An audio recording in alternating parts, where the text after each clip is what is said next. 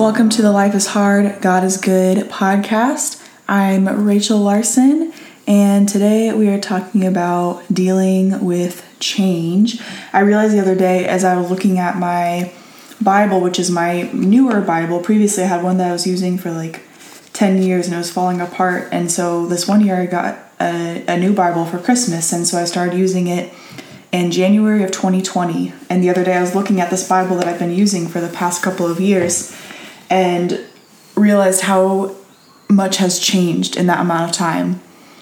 In January of 2020, I was a shell of a human being striving for perfection in the ways that I thought I could earn, and I could work hard enough to be enough, while simultaneously really just chipping away at the very little that was actually left of me.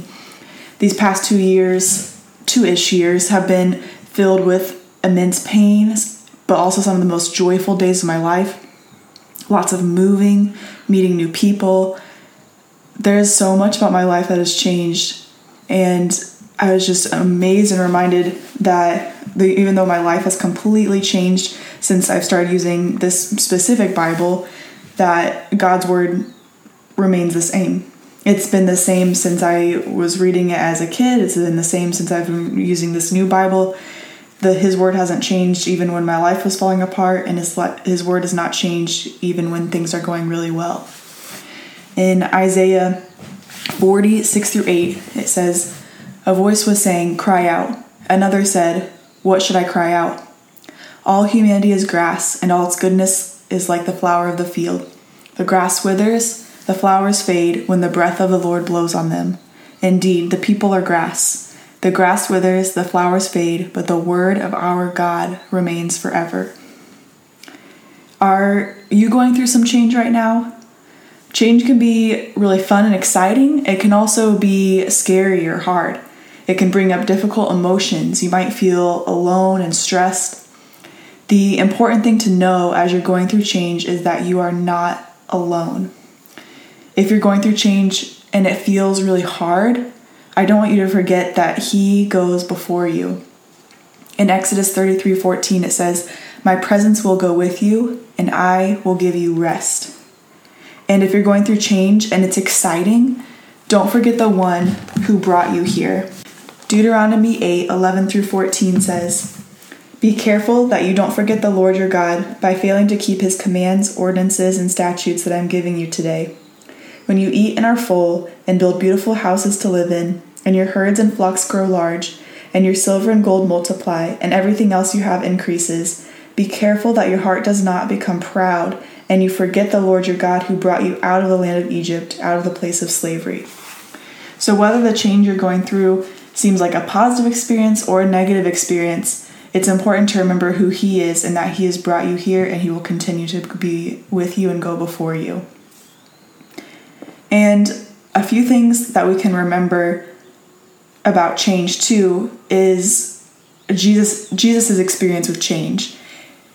He kind of experienced the worst change ever because He came from heaven, this place that is our home, this place that we all long for, a place filled with worship and beauty, the place where it's just filled with His holiness, where He sits on the throne, a place of no more tears. He came from that place to earth, which is this temporary, messy, broken place filled with pain. In John 1, it says, "In the beginning was the Word, and the Word was with God, and the Word was God. He was with God in the beginning. All things were created through Him, and apart from Him, not one thing was created that has been created. In Him was life, and that life was the light of men. That light shines in the darkness, and yet the darkness did not overcome it." And in verse 14, "The Word became flesh and dwelt among us." So He knows change for sure. In Philippians 2, verses 5-11, it says, "Adopt the same attitude as that of Christ Jesus, who, existing in the form of God, did not consider equality with God as something to be exploited. Instead, He emptied Himself by assuming the form of a servant, taking on the likeness of humanity. And when He had come as a man, He humbled Himself by becoming obedient to the point of death, even to death on a cross. For this reason, God exalted him and gave him the name that is above every name, so that at the name of Jesus every knee will bow in heaven and on earth and under the earth, and every tongue will confess that Jesus Christ is Lord, to the glory of God the Father. So Jesus had this huge change of going from heaven to earth for us, Emmanuel, God with us. But we also know that he does not change. Jesus does not change. Hebrews 13:8 says, Jesus Christ is the same yesterday, today, and forever. And Numbers 23:19 says, God is not a man that he might lie, or a son of man that he might change his mind. Does he speak and not act, or promise and not fulfill? So God's character and who he is stays the same. He knows what change is like, so he can relate to us in that way, and he has empathy for us who we also experience change. But he himself does not change because he is holy, he is good, he is love and light, and all of that does not change, even through the experiences that he went through. Also, Jesus changes us. We experience change, but we do change, thankfully, because we are born with sinful nature and we mess up. We live according to the flesh and our sinful desires. And what's really cool is in the Old Testament, when there was sin or when you encountered things that were unclean, you had to go through these different processes to become clean so that you could be in the temple and be in God's presence. That was his way that we could connect with him because he is so holy and pure. We needed to make sure that we became clean and pure before we could approach him. Otherwise, we would die. But things changed because when Jesus came on earth, he reached out to us and cleansed us. When he came on earth, he encountered so many sinful, suffering people.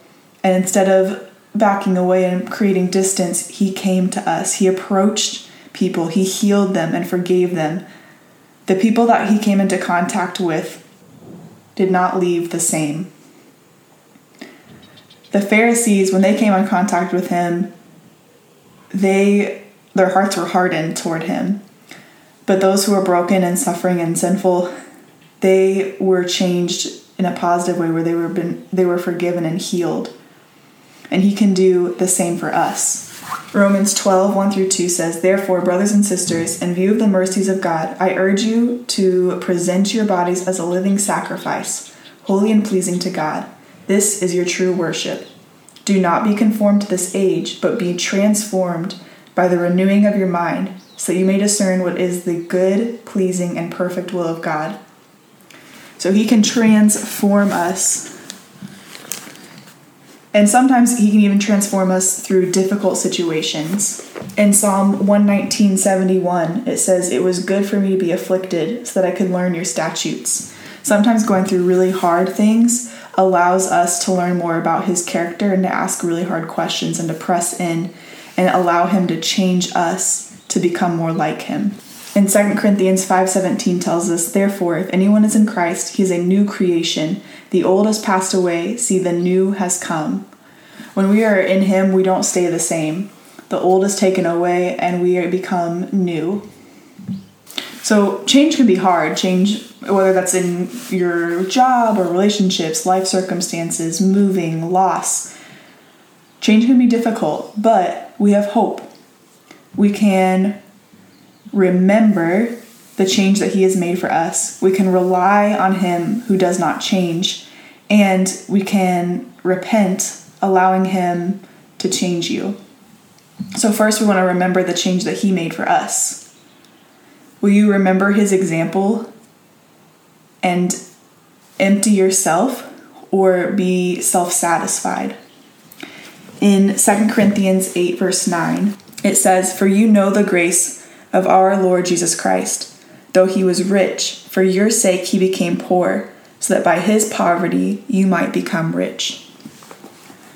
And in Philippians 2:7, it says that he emptied himself. When he was here on earth, he gave the Beatitudes, and he also gave some woes.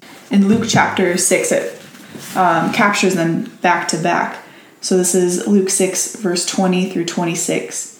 Then looking up his disciples, he said, "Blessed are you who are poor, because the kingdom of God is yours. Blessed are you who are now hungry, because you will be filled. Blessed are you who weep now, because you will laugh. Blessed are you when people hate you, when they exclude you, insult you, and slander your name as evil because of the Son of Man. Rejoice in that day and leap for joy.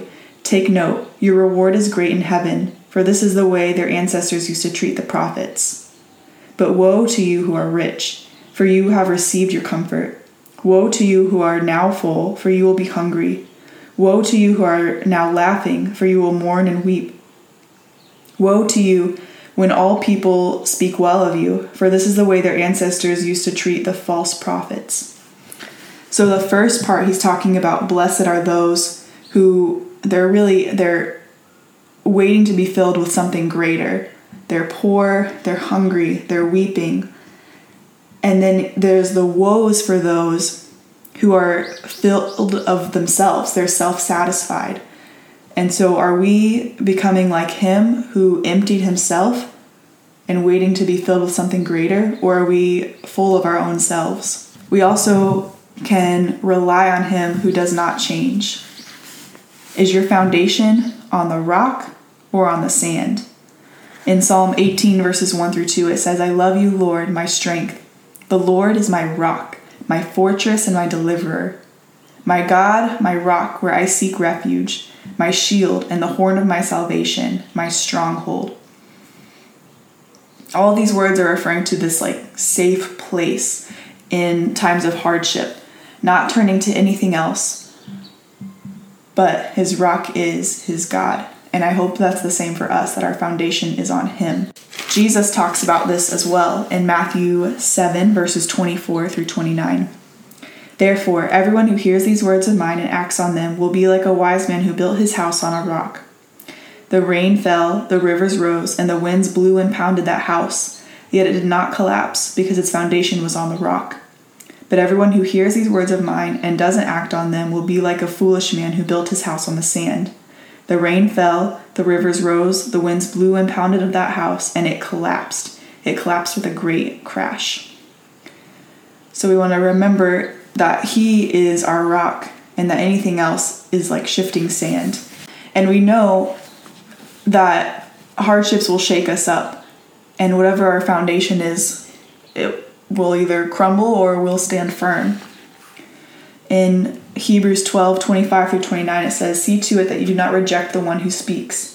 For if they did not escape when they rejected him who warned them on earth, even less will we if we turn away from him who warns us from heaven.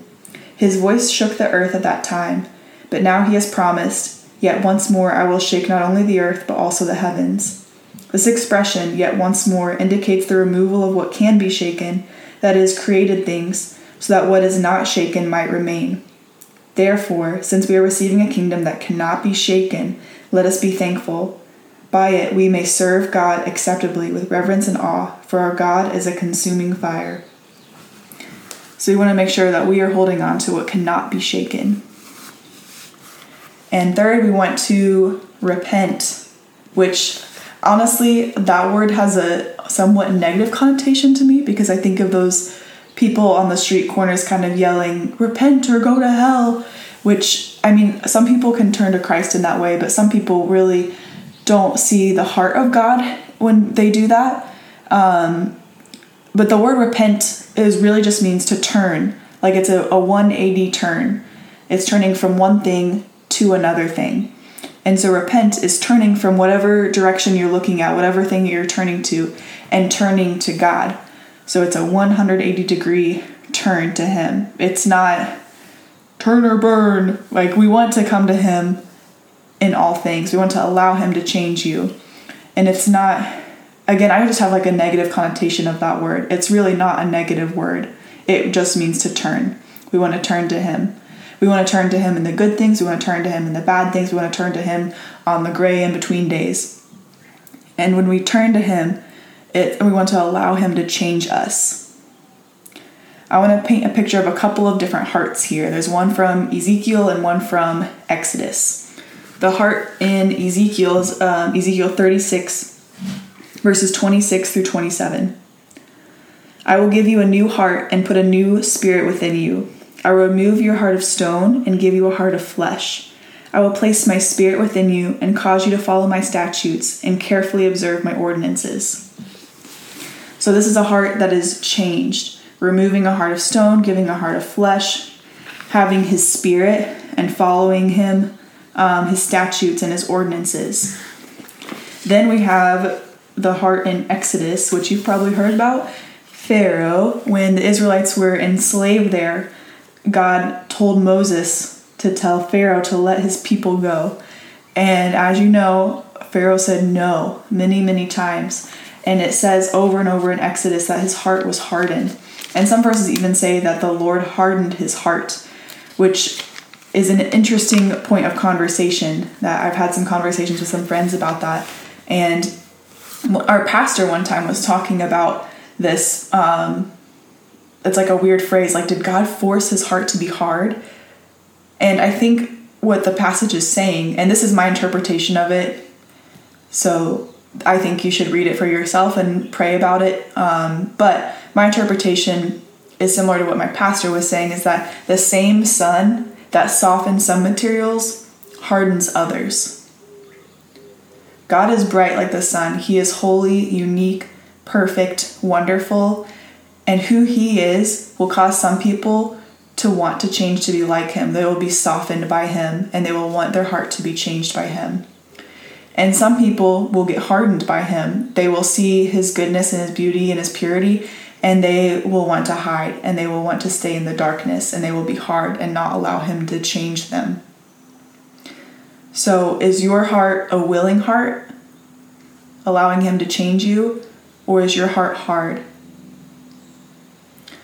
As you go through change, we want to make sure that we are focused on him through the changes. He's experienced change before. He can empathize with us, but he does not change. We can rely on him no matter what. And as we're going through the change, we want to make sure that we're continually turning to him with thanksgiving, continually turning to him with questions, and asking him whatever we need, because he will provide for us. Thanks for listening today to the Life is Hard, God is Good podcast. You can join us on Instagram at Life is Hard, God is Good podcast. We have a Facebook group. These are just other ways to connect and get encouragement throughout the week. You can also like, rate, share, write reviews. This helps to allow other people to find the podcast too. And coming soon, I've been talking about another way to connect, and we're gonna be starting a blog, which will include some written encouragement and visual reminders. I'm not sure about you, but I know that I'm more of a visual person, so I appreciate being able to see and read things rather than listen. So that'll be coming soon, so stay tuned and be on the lookout for that. Have a great week. May the Lord bless you and keep you.